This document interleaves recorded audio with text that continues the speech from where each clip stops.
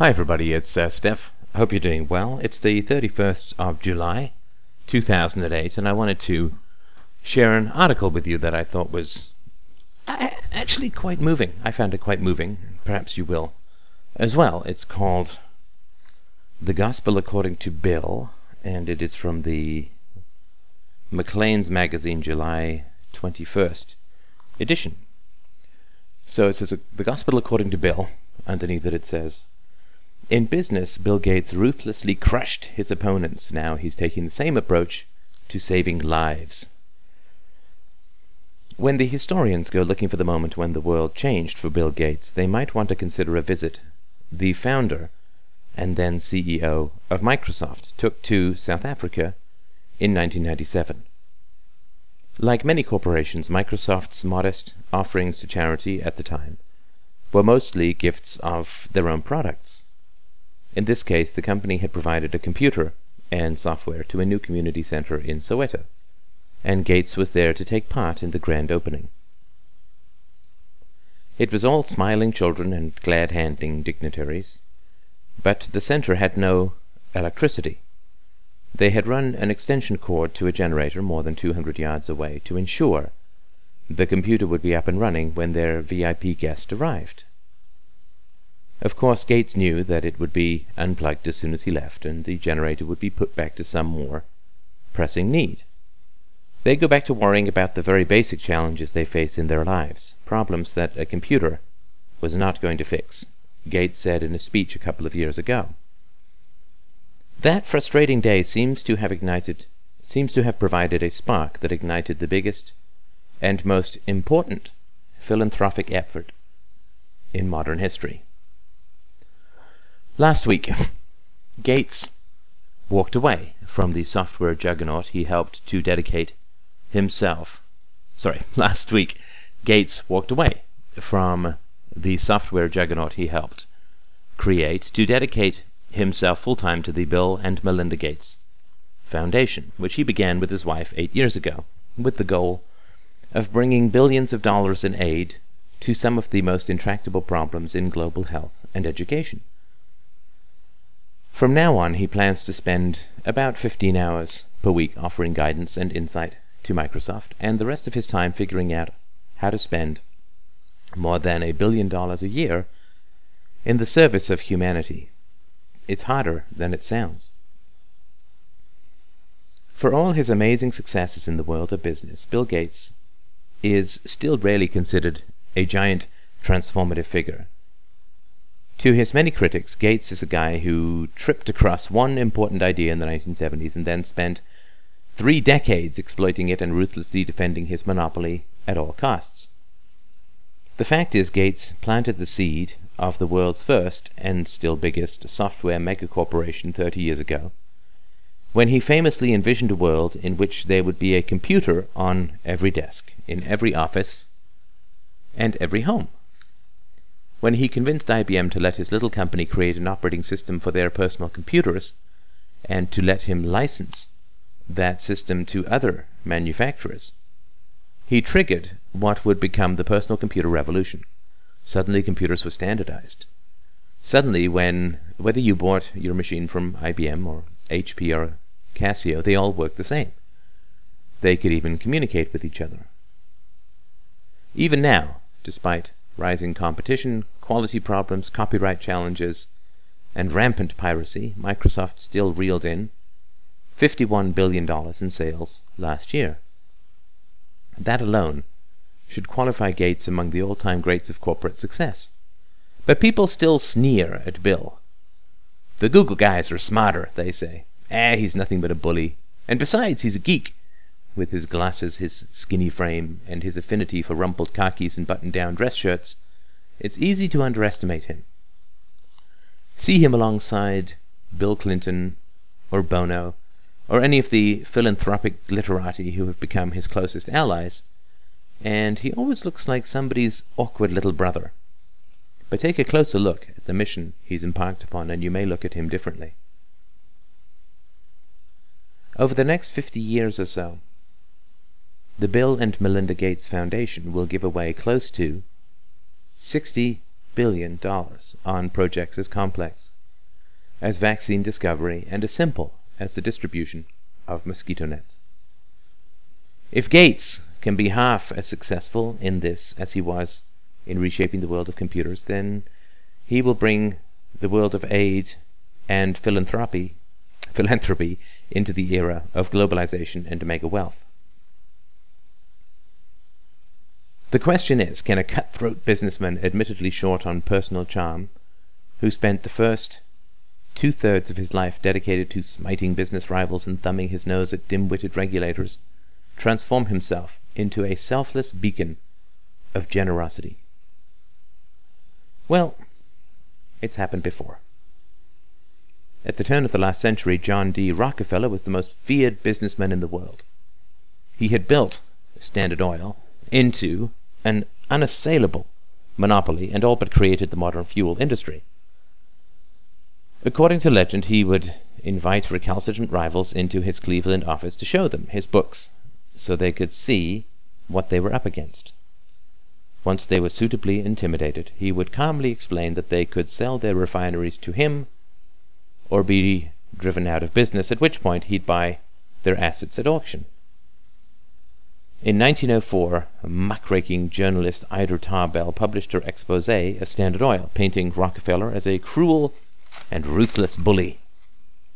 And in 1911, the government ruled that Standard Oil had illegally abused its monopoly position and split it into 34 separate companies, including the firms that would become Chevron, Mobil, Exxon, and Conoco.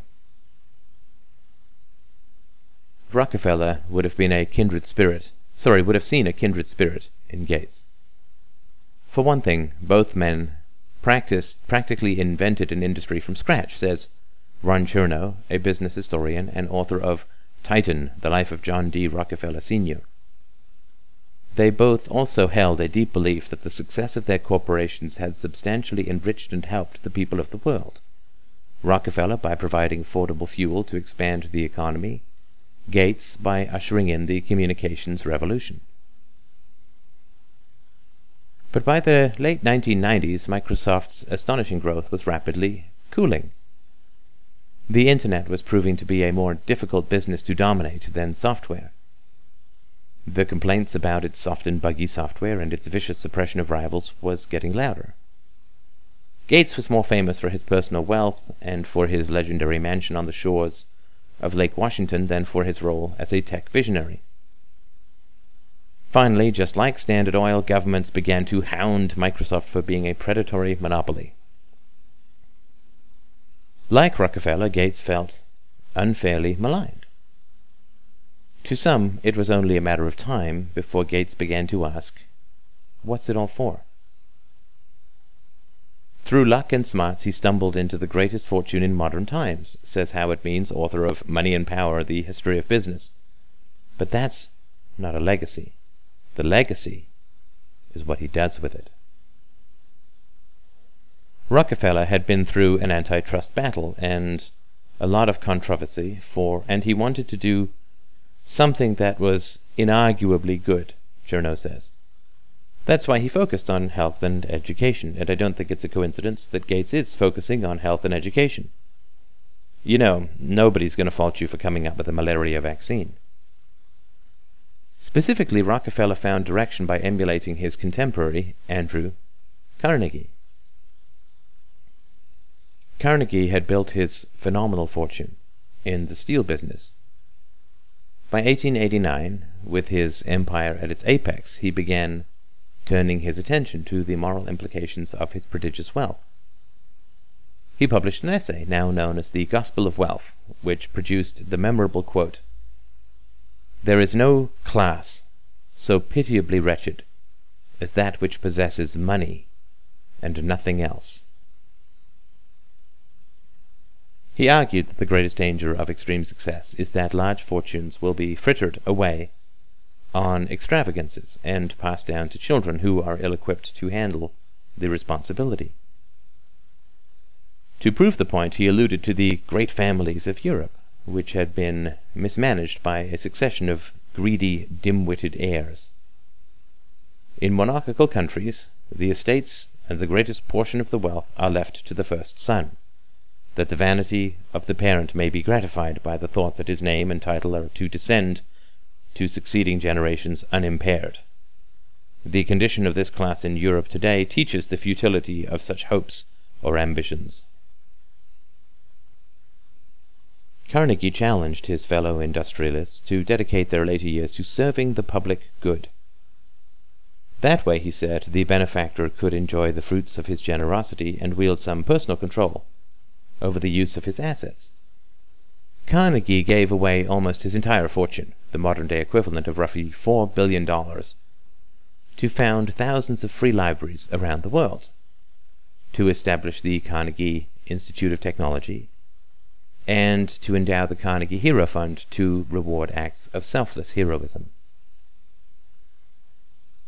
By doing so, he built a legacy that stood far apart from the tactics that created his fortune, and Rockefeller sought to do the same. Rockefeller was certainly aware and very much influenced by Carnegie's precedent, Chernow says. Rockefeller felt, because of the sheer size of his fortune, he had to pioneer what he called wholesale philanthropy.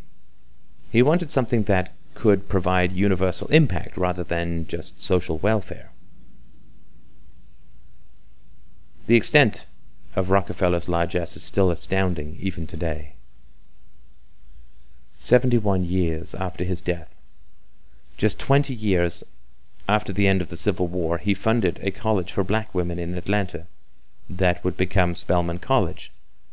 He provided $80 million to start the University of Chicago and continued to pay much of its operating budget for years thereafter. In 1902, he created the General Education Board, which was active in the building and support of black schools in the South.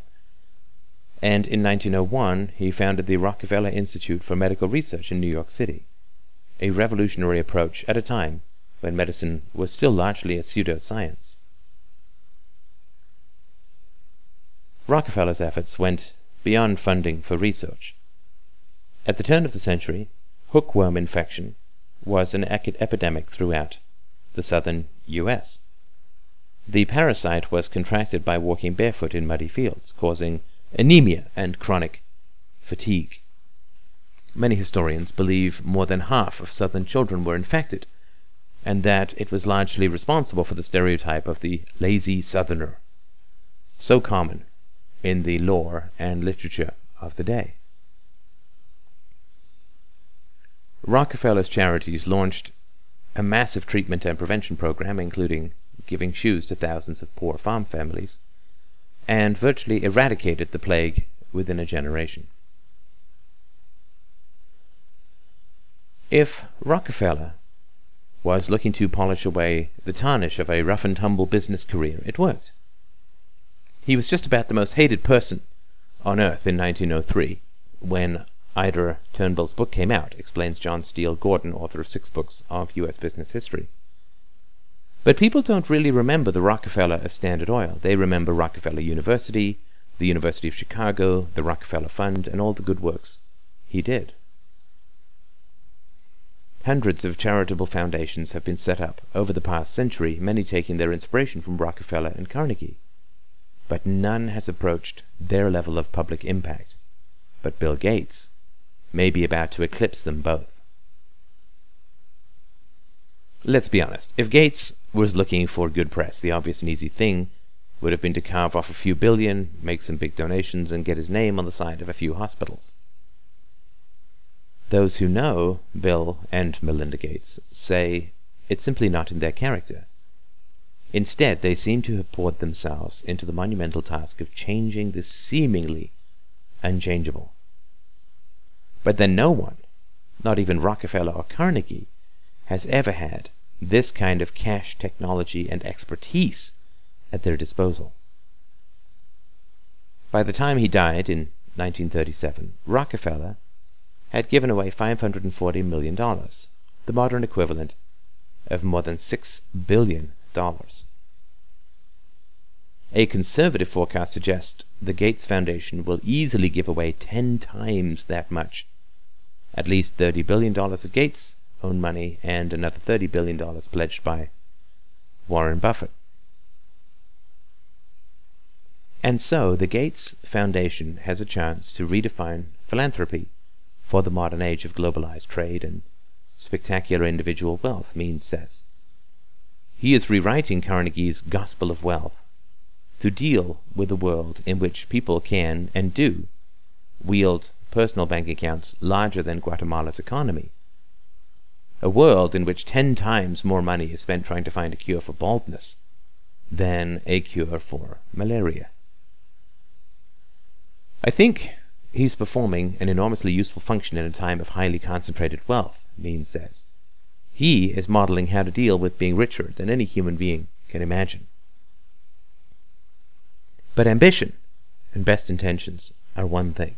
Actually making the Gospel of Bill yield results worthy of his endowment will be far more difficult than it sounds. A few years ago, Bill and Melinda were trying to educate their kids, Jennifer, now 12, Rory, 9, and Phoebe, 6, about some of the causes they were working for, when one of the kids began pressing them on why they weren't out in poor countries more, ministering to the sick and dying. They showed the older kids a documentary about polio and Africa, and one of the children pointed to a boy on the screen, asking whether they had helped him and whether they knew his name. Melinda explained that they were trying to help kids like him, but they didn't know him personally. As Melinda tried to explain that there were different ways to help beyond working in a hospital, Bill had a typically blunt explanation. I'm in wholesale, not retail. That surely didn't mean much to the kids, but his echo of Rockefeller's wholesale philanthropy concept gives a telling insight into the principles that Gates is aiming to bring to the world of global health outreach. By all accounts, Melinda was the driving force behind the creation of the foundation, driven in part by a message she received from Bill's mother.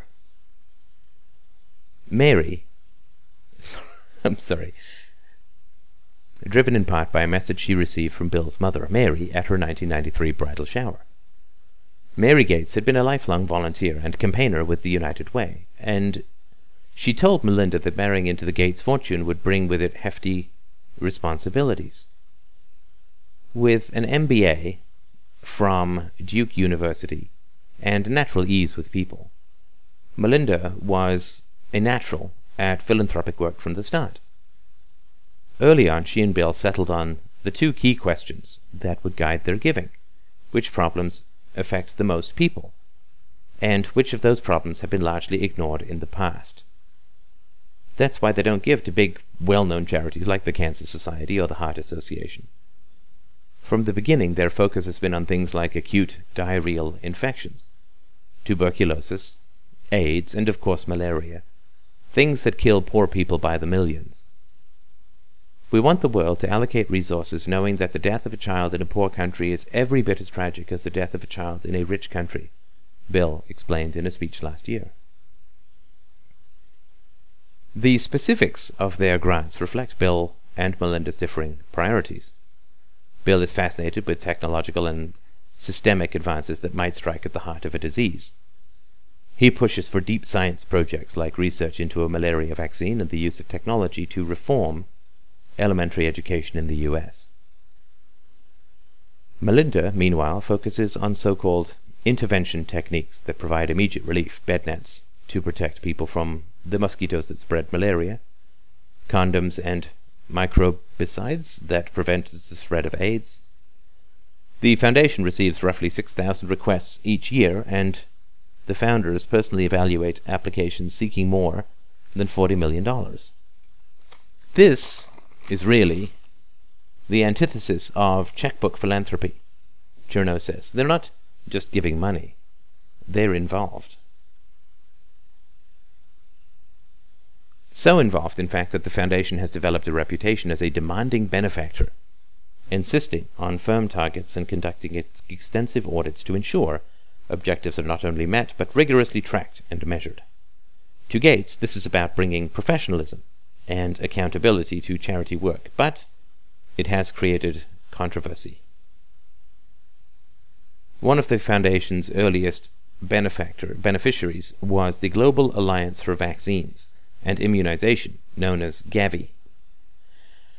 Gates gave $750 million over 5 years to vaccinate children against things like polio, measles, and tuberculosis.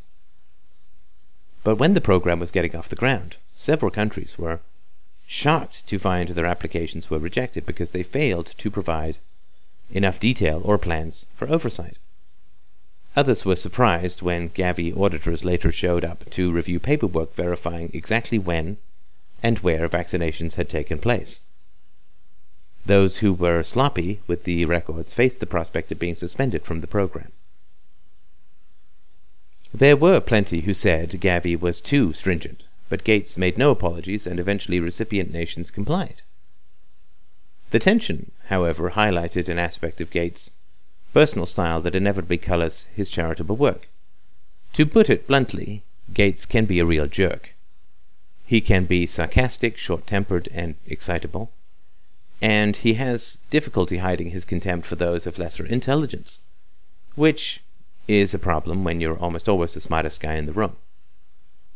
Melinda's natural social grace has helped smooth her husband's roughest edges. Still, Bill can't always hold back. At the World Economic Forum in Davos, Switzerland last year, Gates took part in a panel discussion with William Easterly, a New York University economics professor and prominent critic of inefficient foreign aid. Easterly was complaining about the lack of economic development in Africa despite trillions of dollars in aid spending over the past 50 years.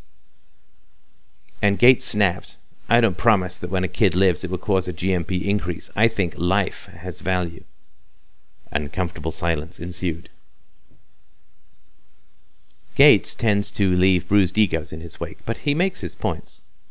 He believes governments, charities, and corporations need to work together to create projects in the developing world where profit margins might be small, but the opportunity is nonetheless vast. Microsoft, for example, has spent millions developing a text-free computer interface that would allow illiterate people to operate a computer. That has the potential to open profitable new markets, but it also directly targets a poor population that normally doesn't get on the radar of big companies because they don't have enough money. He has dubbed this his call for creative capitalism, and it has attracted its share of sneering from both the left and the right.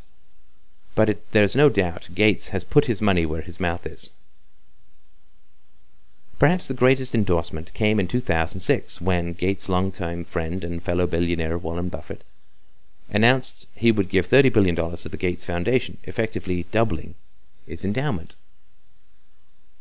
If your goal is to return the money to society by attacking truly major problems that don't have a commensurate funding base, he said at the time, what could you find that's better than turning to a couple of people who are young, who are ungodly bright, whose ideas have been proven, who already have shown an ability to scale it up and do it right?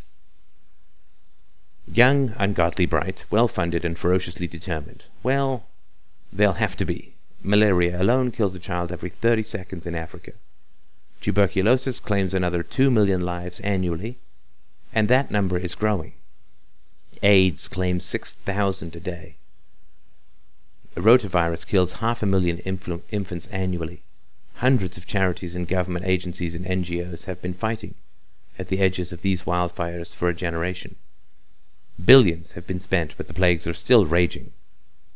In short, putting a computer on every desk in North America was child's play compared to the challenge Gates has set for his final act. But that, Chernow says, is as it should be. Rockefeller believed that the very wealthy must have philanthropic ambition worthy of the size of their bankroll. Gates built an unprecedented fortune and now has taken on an overwhelming set of challenges: incurable disease, systemic poverty, the state of basic education in America, and even the course of modern capitalism. It's an undeniably noble endeavor, but Gates doesn't want to talk about any of that. Asked once about how he'd like to be remembered, he cut off the interviewer. "I don't think about how I'll be remembered." Perhaps that's just as well. Gates does not put his name on hospitals. They're never going to build statues of him on the Washington Mall. They'll probably never make movies about him or name any holidays after him. 100 years from now, if he's celebrated at all, it'll likely be a few modest plaques in tiny places in Africa and Asia where his efforts might have yet saved thousands of lives. But he won't be forgotten either. Making $50 billion before you're 50 is a good way to become a legend, Gordon says. He'll be remembered for having made a phenomenal fortune, and then having done an enormous amount of good with it. There are worse legacies to leave behind. I found that quite a lovely article in many ways, and I have been sort of thinking about it, because I think it has a lot to do with certainly the way that I've lived my life. I mean, this is completely ridiculous, right? Bill Gates and me, not in the same planet, obviously, in terms of finances, but it is, to me, very interesting, this transition point which occurs around the middle of your life. And it generally occurs when you've got the basics of your life sorted out, right? Who you're going to marry, whether you're going to have kids, having the kids, and so on, along with having some degree of financial stability. And this is something I talked about many podcasts ago with regards to Jung talked about this, that the first half of your life is about fighting to establish who you are, what it is you're going to do with your life, in a kind of selfish, with a kind of selfish focus on your own needs and your own gratifications. And I think that's a very important part of life. That's a very essential aspect of life, and it's healthy. But then he said there is a fulcrum, right? You think the arc of a projectile or a bell curve. And there's a fulcrum, and what you do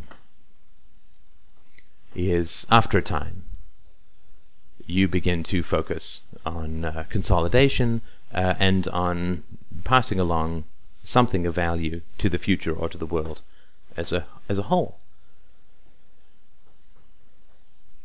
And recently we talked about that aspect of life, where, because I had sort of made it to, I mean, I'm young for that kind of thing, I'm 41, but I had made it to that point where I was willing and more than willing, highly desirous of taking the gifts that I have and putting them to the service of the world rather than to the service of my preferences, my bank account, my, I guess, needs purely for myself. And of course there's a disparity when you are young. I sort of think of myself as middle-aged now. But when you're young, you will focus on your life and your career and getting yourself started in life and dating and all that kind of stuff. And I think that's entirely right. But there is a kind of disparity in what I understand to be happiness now and what most of the listeners, you right there, what you think of as happiness now. And it sort of struck me that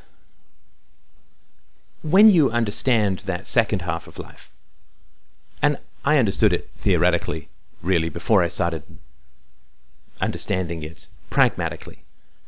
I was very struck by that passage in Jung that I read, I guess it had to be 12 or 14 years ago now.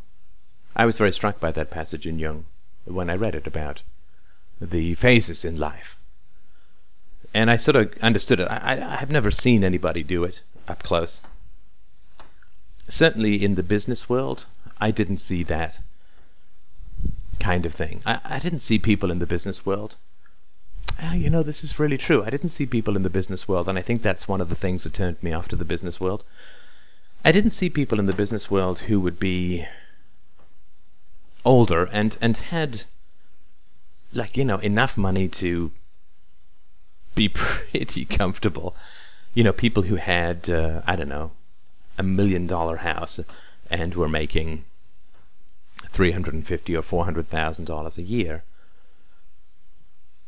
I mean, call me crazy, but at some point, isn't that enough? I mean, my threshold for enough was much lower than most people's in terms of feeling, being able to live comfortably. Thanks again to your wonderful donations, but being able to live comfortably and being able to sort of give to the world as best as I can. But I didn't see people really taking that course. Maybe it's more of an American phenomenon than a Canadian phenomenon, although I do know that there's Tom Thompson and people up here who've done similar kinds of philanthropic or charitable things. But I didn't really see that as part of the business philosophy, this idea of giving back.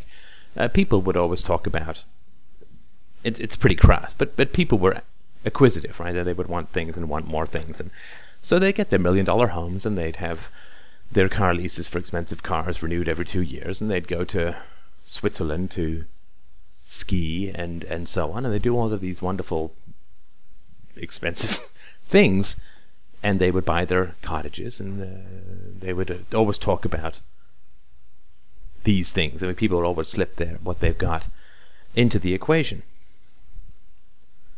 And so when I was in the business world, I couldn't really see how that was part of the culture. And again, maybe it's more common in other cultures, or maybe we just see the people like the Gates, the Rockefellers, the Carnegies, who've made so much money that, of course, it's completely lunatic in terms of how much they have. But I think that phase where you have enough for a comfortable life, and you now want to think about what it is you're going to contribute to the world. So you don't want to, the zero footprint life seems to be all too common. And this is not an argument for anybody to take this up. It's just something for you to mull over for later on in life if you're younger. This is very common that people live these zero footprint lives where they don't produce things that are of larger benefit to the world as a whole. And the people who don't understand that this is not uncommon, the second half of the life focusing on generosity, and you think of silly things like the Shriners and their little cars, but they do a lot of good in the world, right? They raise a lot of money for children's hospitals and the charities and so on. But when you're young, if you haven't seen this kind of benevolence, this kind of approach to charity in action in your family. In other words, if your parents grew up to be middle-aged or old, selfish bastards, right, then you're not going to trust in the benevolence of the species, really. Like, unless you've seen how wonderfully kind and generous people can be, and how they do focus on spending their time and their efforts and their energies to really create and do some good in the world. If you've not seen that, then I think it's very hard to trust anarchism. It's very hard to trust voluntarism if you say, well, everybody's mean and everybody's stingy and everybody's greedy and so on. I think what happens is people haven't seen that spirit of generosity in the world. And so they view everyone as predatory, and they view people, and you can see this, of course. I mean, the number of economic and psychological mistakes in this article is ridiculous. Like, his fortune is now good because he's giving it away to charity, as if the good that he has created through his business is somehow tainted by profit. It's terrible, right? But this, I think, is a very important thing that I just kind of wanted to mention. I've mentioned it before, but I just sort of wanted to reinforce the point. You may not be at a situation in life or in a place in life or have a desire to make do with less in order to give more to the world. But if you can provide examples of a kind of radiant generosity, I mean, I'm not putting myself up on any frescoes here, right? I mean, I strive and I fail. But if you can provide an example in your interactions with people, not of suspicion, not of fear, not of hostility, not of discomfort, not of unease, not of manipulation, not of pettiness, but if you can, in every interaction that you have, provide an example of a relaxed spirit of generosity and good humor and positivity, what you're doing is you're reminding people of the benevolence of the species. When people say, without a government, the poor will starve, what they're saying is, everyone I know is a selfish bastard. Which is, of course, why it's so hard to penetrate this logically, why we have so little luck. And people don't come to their conclusions about the world because they reason from first principles, as we all know. They come to their conclusions from the world as trauma, right, inflicted upon them.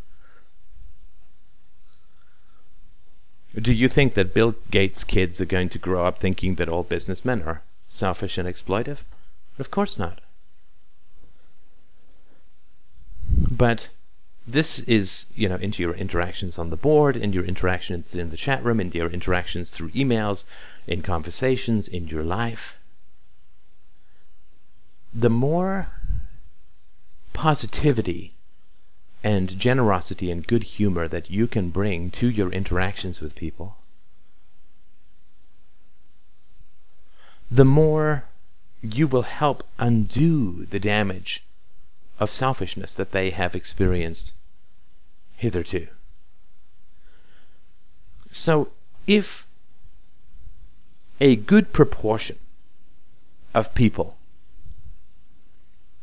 that other people meet are, positive and generous and kind and curious and so on, then the idea that we need a state to restrain the evil nature of human beings, and that without the welfare state there will be no charity and kindness to the poor, that idea will just begin to fall or fade away, if that makes any sense. We as intellectuals, we want to bring our mental acuity, our mental abilities, our education, our rhetoric, our debating skills, our logic, our intellectualism to bear on the problem. But just as my therapist many years ago said, the problems created by solitude cannot be solved with solitude. I believe that it is equally true that problems that are not created by reason cannot be solved by reason. A belief that a man has not been reasoned into cannot be reasoned out of him. You can't talk someone out of something that they never were talked into in the first place. People's fear of freedom, people's fear of reason, people's fear of voluntarism is not logical. It's not derived from historical facts. It's not statistical. It is experiential.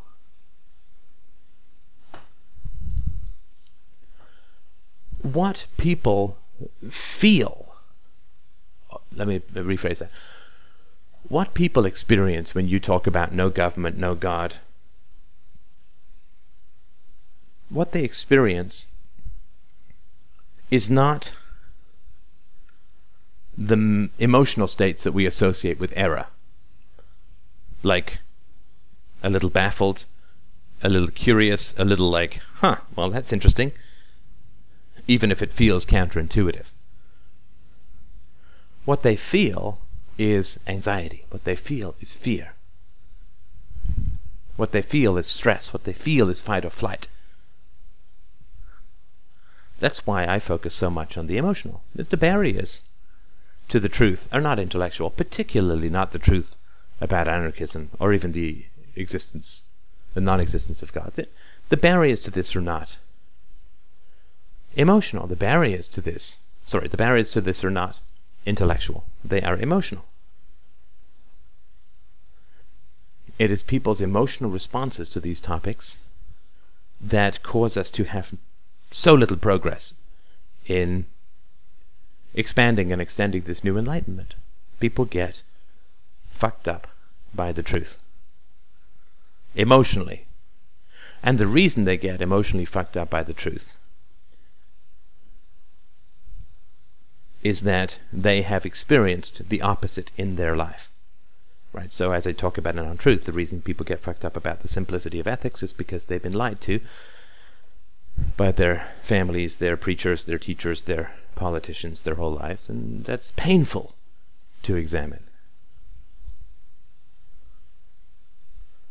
So attempting to reason people out of beliefs that they have not been reasoned into is irrational, and of course it actually puts us into their category, right?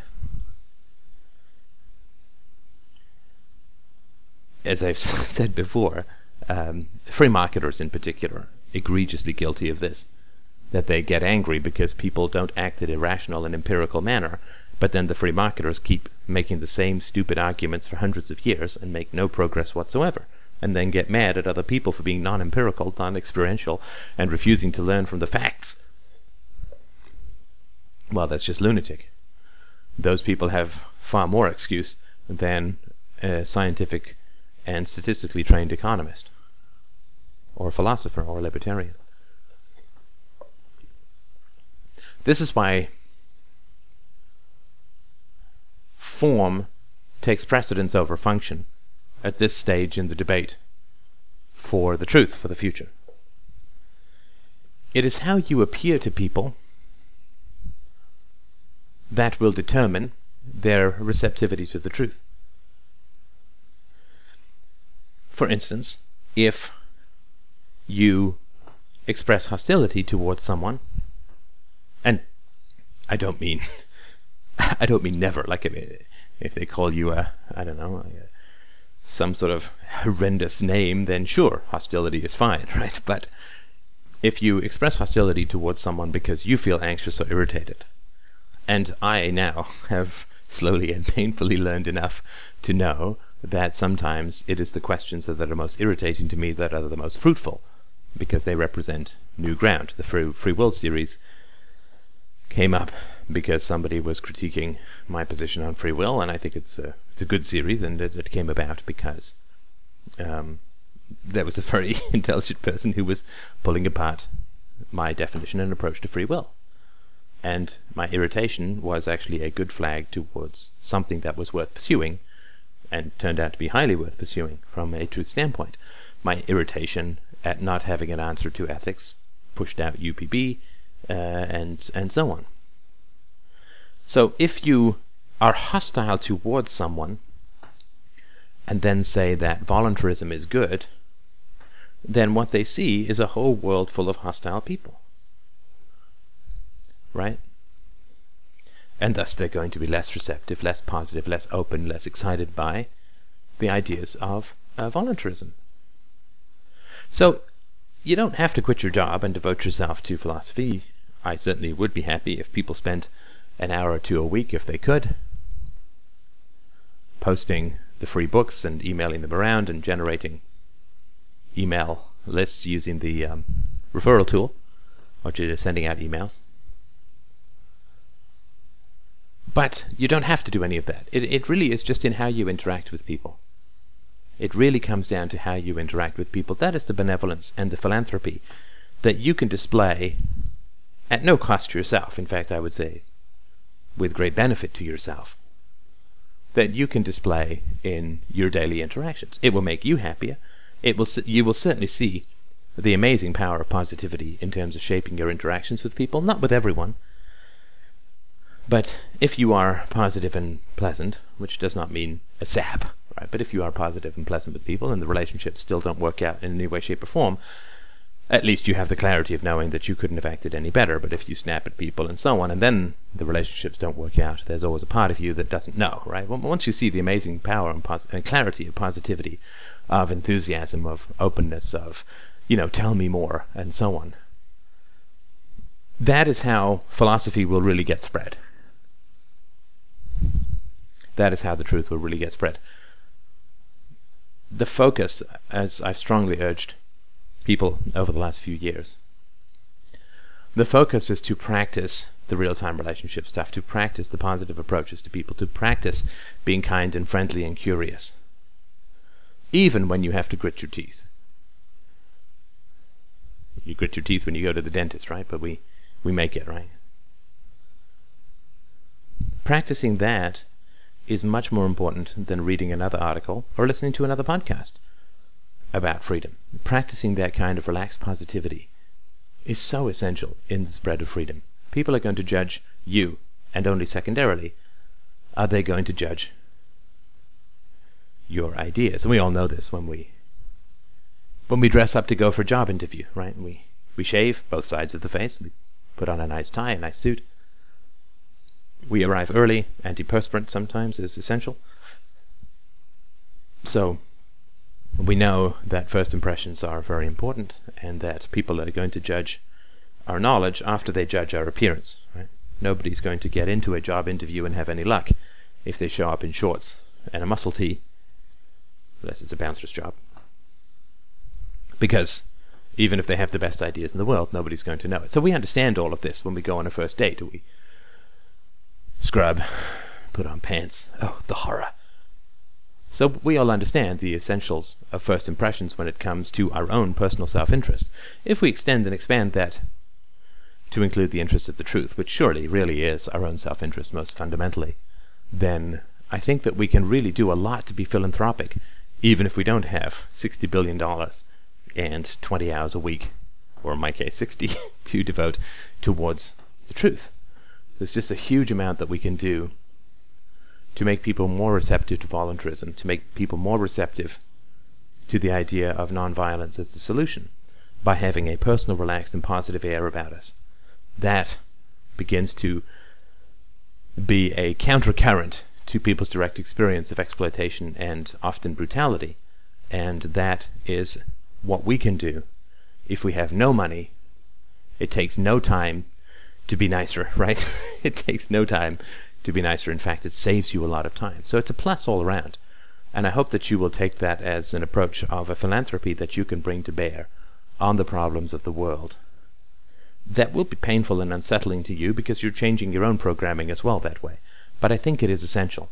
And I think if we understand that it is always a job interview and a first date when we introduce someone to the truth, I think we can really understand the pride that we can take in this kind of positive approach. Thank you so much for listening. I look forward to your donations. I will talk to you soon.